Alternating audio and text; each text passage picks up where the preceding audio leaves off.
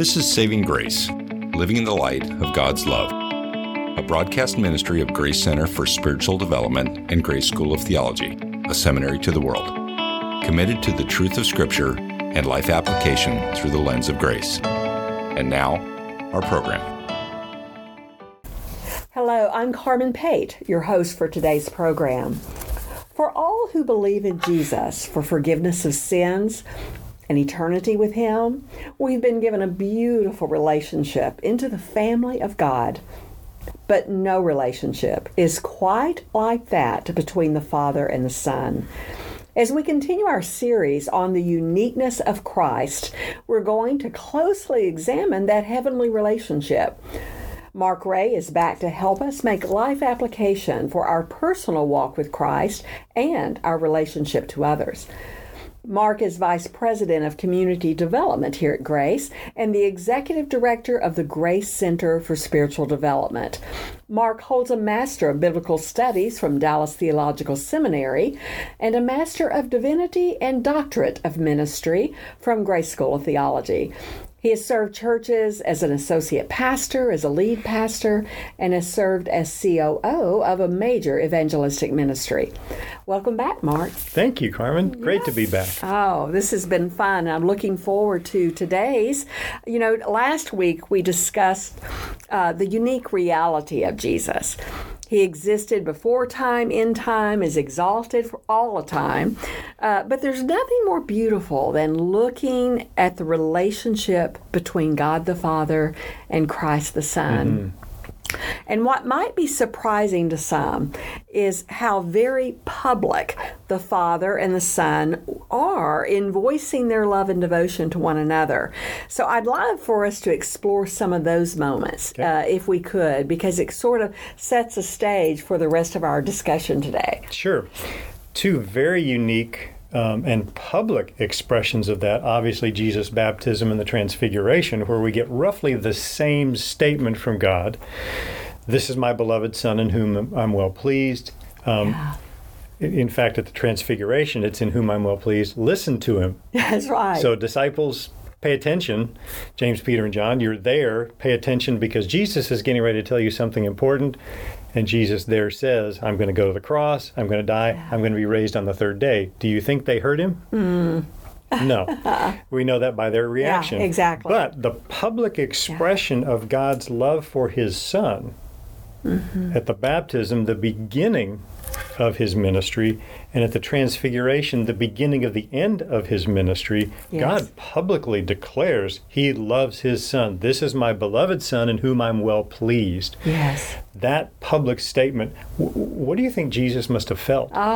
To hear from heaven, on the human side, to hear from heaven, God loves him. Yes, and is well pleased. And is well pleased with what he's done. We're going to get into that second part here in just a minute. But we also know that Jesus expressed his love for the Father, this unique relationship, time and time and time. In fact, I would just give it to you. In Matthew, he called him my Father in Matthew 7, Matthew 10, Matthew 11, Matthew 12, 15, 16, 18, 20, 25, 26. Just in Matthew alone, these are the times that Jesus called him my Father. My Father. That term of endearment, that term of love, that term of connectivity to his Father is really public, and Jesus says it all the time. We get a really huge dose of it in his priestly prayer in John 17. Yes, he says, I and the Father are one, but his love for the Father becomes incredibly evident in his prayer, and his prayer over the disciples, but his prayer to the Father on behalf of himself and on behalf of his disciples. Yes. Beautiful language for Jesus expressing the love he has for his Father. And it's unique that he called the Father my Father, correct? No it's doubt. not like you go through the Old Testament, you can't find anyone calling him my Father. What you do hear for the nation at times is Father God. Yes, you do hear that. But the claim of him being my Father is first really accentuated by Christ himself. He is my Father. Now you get in Psalm 23, you get David who expresses, this is my Lord. Yes. But my Lord is a very different statement than the intimacy of my Father. No doubt about that. Yeah. So just beautiful expression. And they made it. And the thing that we get is we get to experience the simple fact that they publicly made it known that they belonged to one another and they loved one another. They made that very public. Yes. Well, again, the Father says, I'm well pleased. And this is the beginning of Christ's ministry on earth. It's not like there's a list of accomplishments that we know about. So this is very unusual. It's to the human mind. Why was he well pleased? What had Christ done to this point? It's a great question. We would look at it, what accomplishments? What has he done? His ministry hasn't even started yet. Why in the world would the Father publicly announce that he was pleased? Until you take into consideration this one thing. He's roughly 30 years old.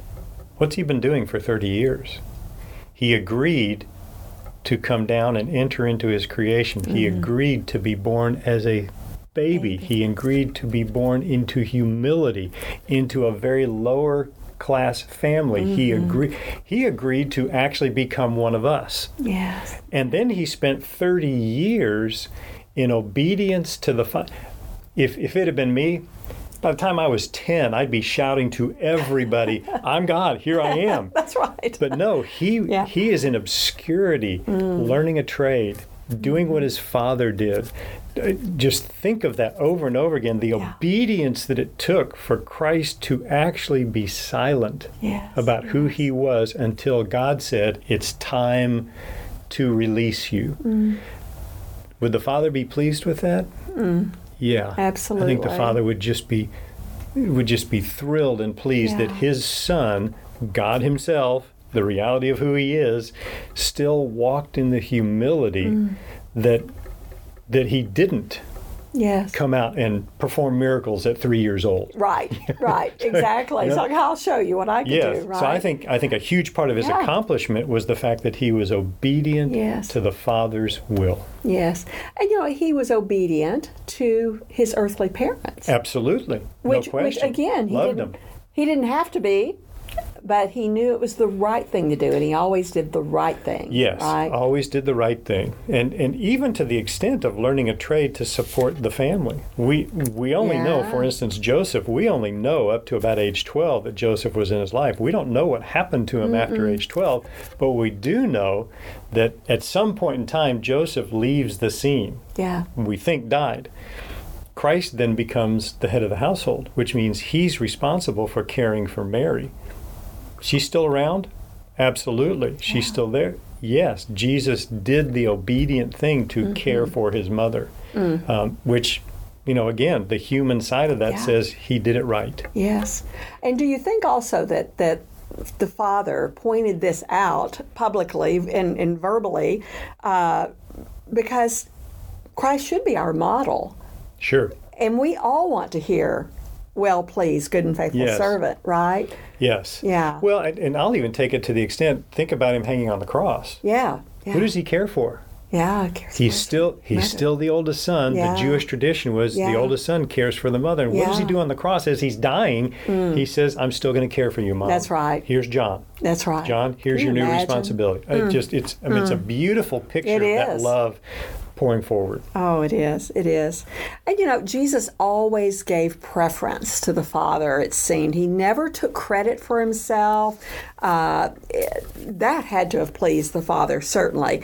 But don't you think also that the idea of humility and submission were important for Christ? I say it was important for the Father to see the Son modeling these things, but it was important for Christ, who is God, but as human to again share with us that it can be done. It can be done. In my humanness, I was obedient, right? Best example of that, go to the upper room. So in the upper room, what does he continue to express? What does a servant look like? Yeah. The humility of a servant. He who will be first will be last. And he does this in the face of the disciples standing there wondering who's going to be the greatest. Yeah. Well, he comes in and he basically puts that to shame and says, let me show you who's going to be the greatest. It's who is the greatest servant. Who has the humility to serve one another. Let me show you how to serve one another. He washes their feet. Yeah. There's so much richness in just that little bit of that story. But then he moves on from there and he says in John 13, 34 and 35, he says, here's the commandment. I've just expressed it to you. Let me show you the commandment. The commandment is to love one another as I have loved you. Now let's just unpack that for just a moment. As I have loved you, how did Jesus love the disciples? Perfectly. Perfectly. So the command to us is to love one another perfectly.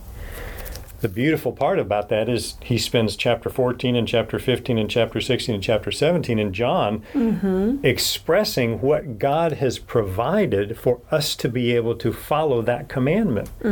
That's the beauty of what God has done through the Son for us, to express that humility in love, to express that humility of servanthood, to express that humility of serving one another. And Christ is the perfect example of that.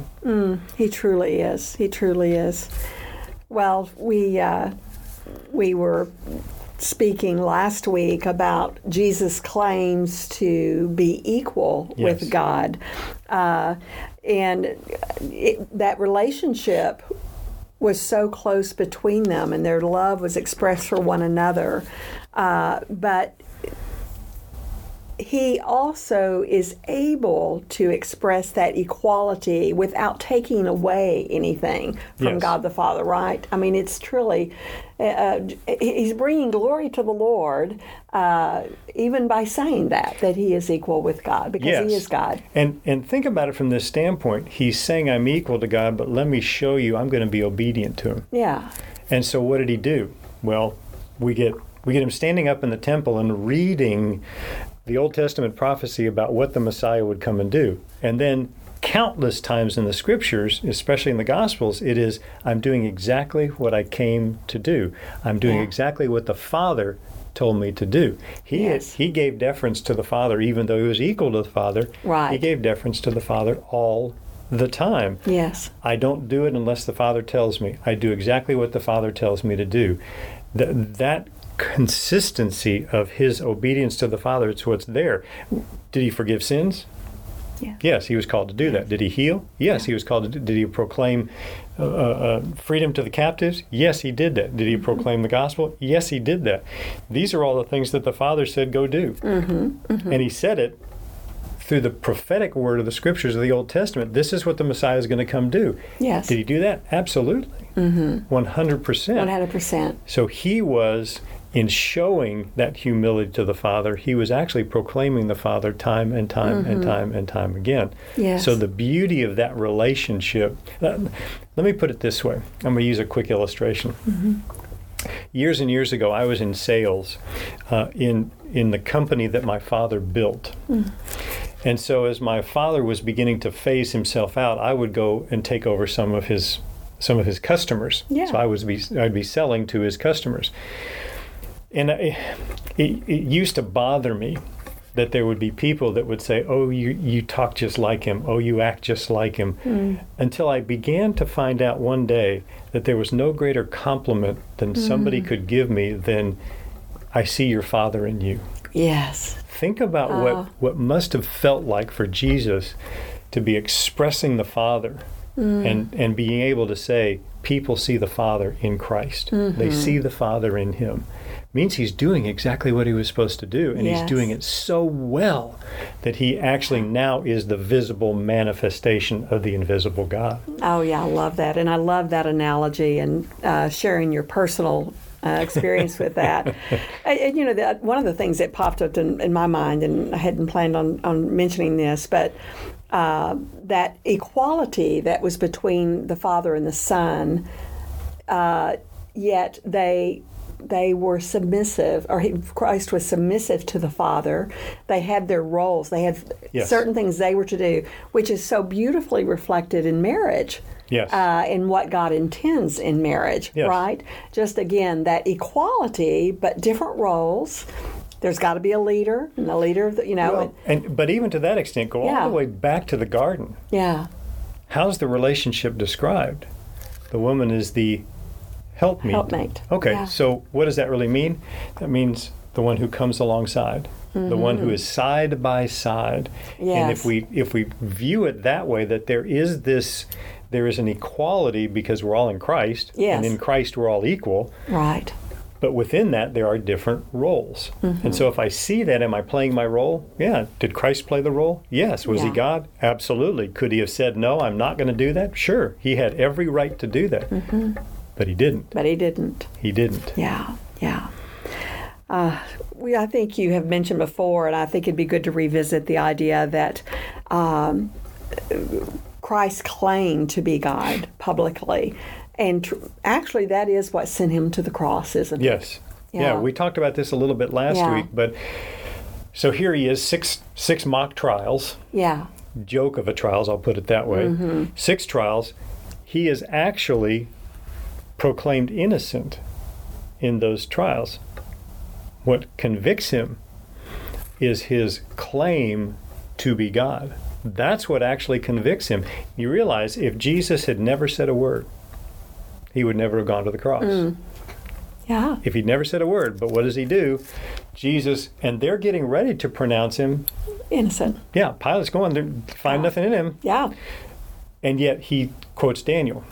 And he says, the one you're seeing coming on the clouds of heaven, that's me. That prophetic statement of deity is describing me. And of course, then the religious leaders tear their robes. It's blasphemy, and they send him to the cross. So it's his own.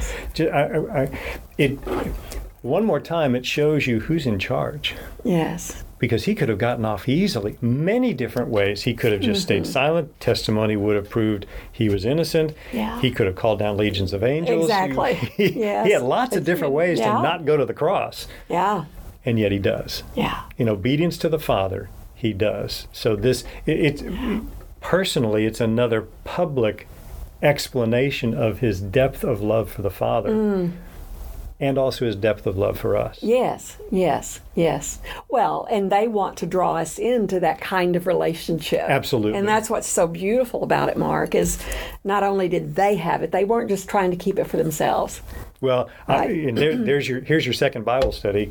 Go read John 17 again. Yes, read the priestly prayer and how many times Jesus says, bring them in. Yeah. This is the prayer not only for me and the Father, this is the prayer for the disciples, but this is also the prayer for the world. Yes, for all believers who will come. Right. Yes. Exactly, exactly.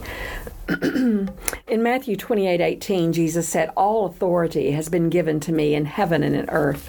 So he claimed God's power and authority, and yet he didn't use those things to thwart the plans of God. That is incredible. Yes. Think about it from this standpoint. I'm going to give you a laundry list here. He said, all authority has been given to me. All authority. All authority. How much is all authority? All authority. It is all. So did he have a right to say no to coming to earth? He had all authority. Could he have said, no, I'm not going? Did he have the right to say no to a humble birth? He could have had a royal birth. Yeah. He said no. Did he say no to 30 years as a carpenter? Didn't. No. He spent 30 years as a carpenter. Humble trade and profession. Yeah. Could he have said no to the garden? I'm not going to the garden. I'm not going to do it. pray and sweat great drops of blood. He didn't.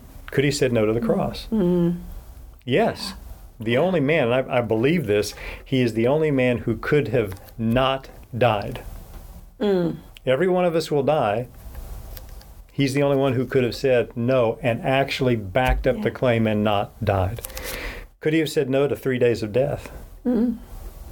He could have. Yeah. Could he have said no to me? Oh. He could have. Yeah. He could have said no to me and not done any of this. Yeah. Why did he? Because he loved the Father and he loved me. Yeah. That That is the unique relationship of Christ the Son to Christ the Father, and ultimately the unique relationship of Christ the Son to me.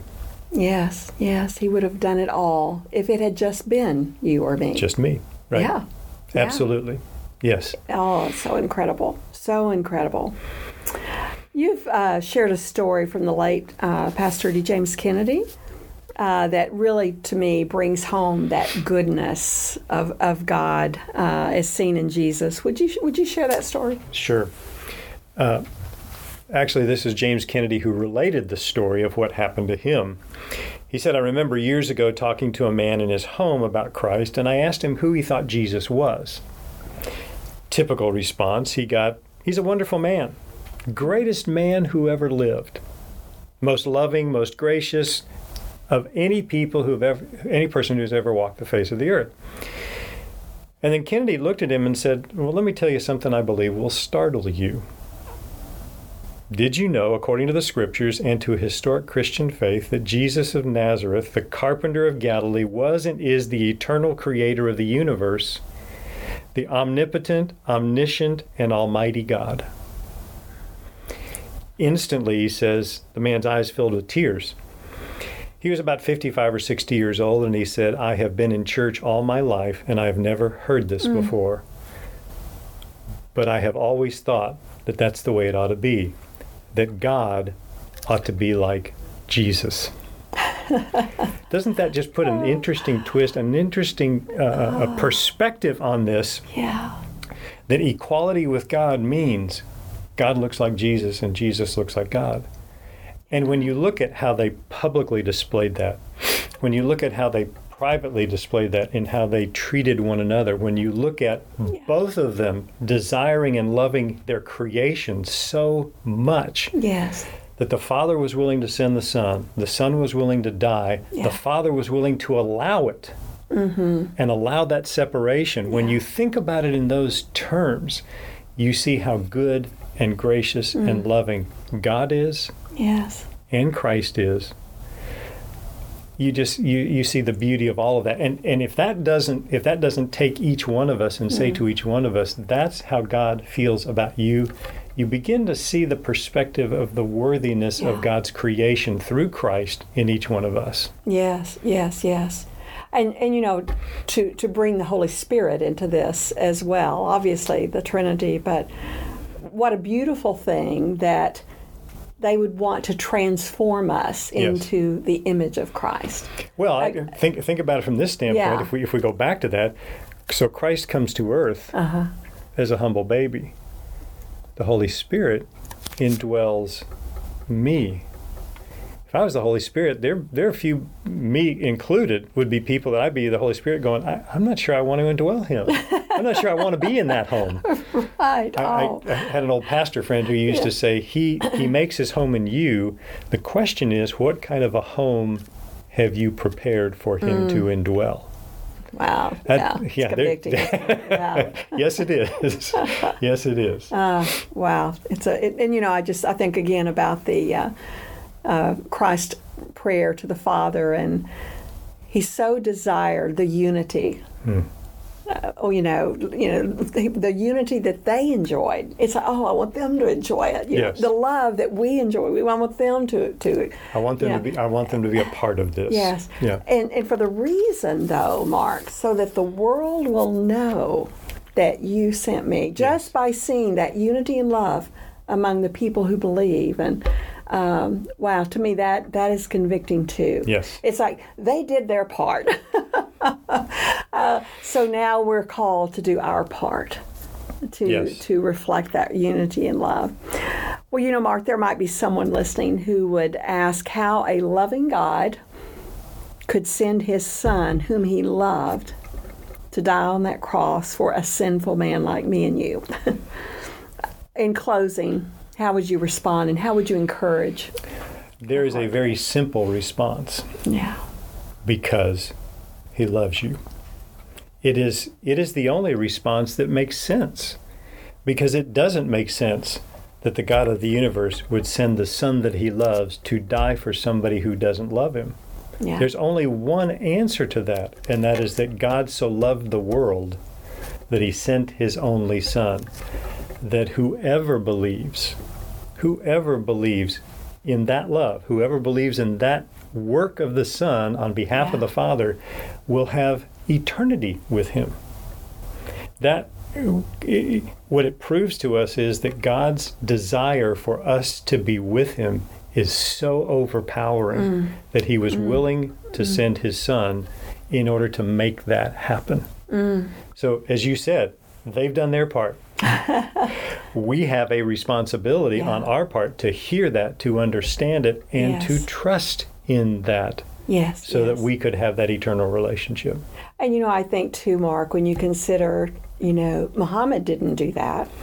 Buddha didn't do that, I mean, we could just go down the line of the false prophets. And only God the Father, only Jesus the Son, and the Holy Spirit working together would do such an incredible thing out of love. Out of love.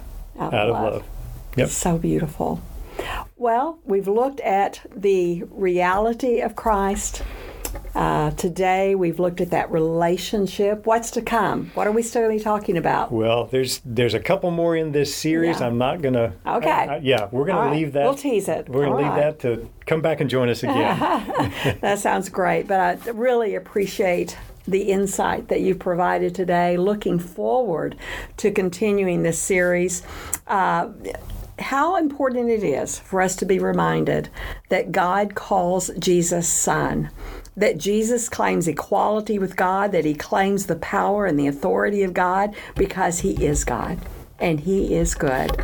Our prayer is that the unique relationship of Jesus with the Father has strengthened your faith in who Christ is and draws you to a more intimate relationship with Christ the Son. As you pursue to know him more, let us help you. We're making available a study guide for the entire series on the uniqueness of Christ. You can get it by simply downloading it at gsot.edu/center. That's gsot.edu/center. We're going to be making this series available for personal study or small group through Grace on Demand, found on the Grace app or on our website. We are so glad that you have tuned in today. Always remember that the love of Christ can never be earned and it can never be lost. You've been listening to Saving Grace. For more information about Grace Center for Spiritual Development or this program, visit our website at gsot.edu/center or download the Grace app through your smartphone. Views expressed on this program may not always be the views of Grace School of Theology or its leadership.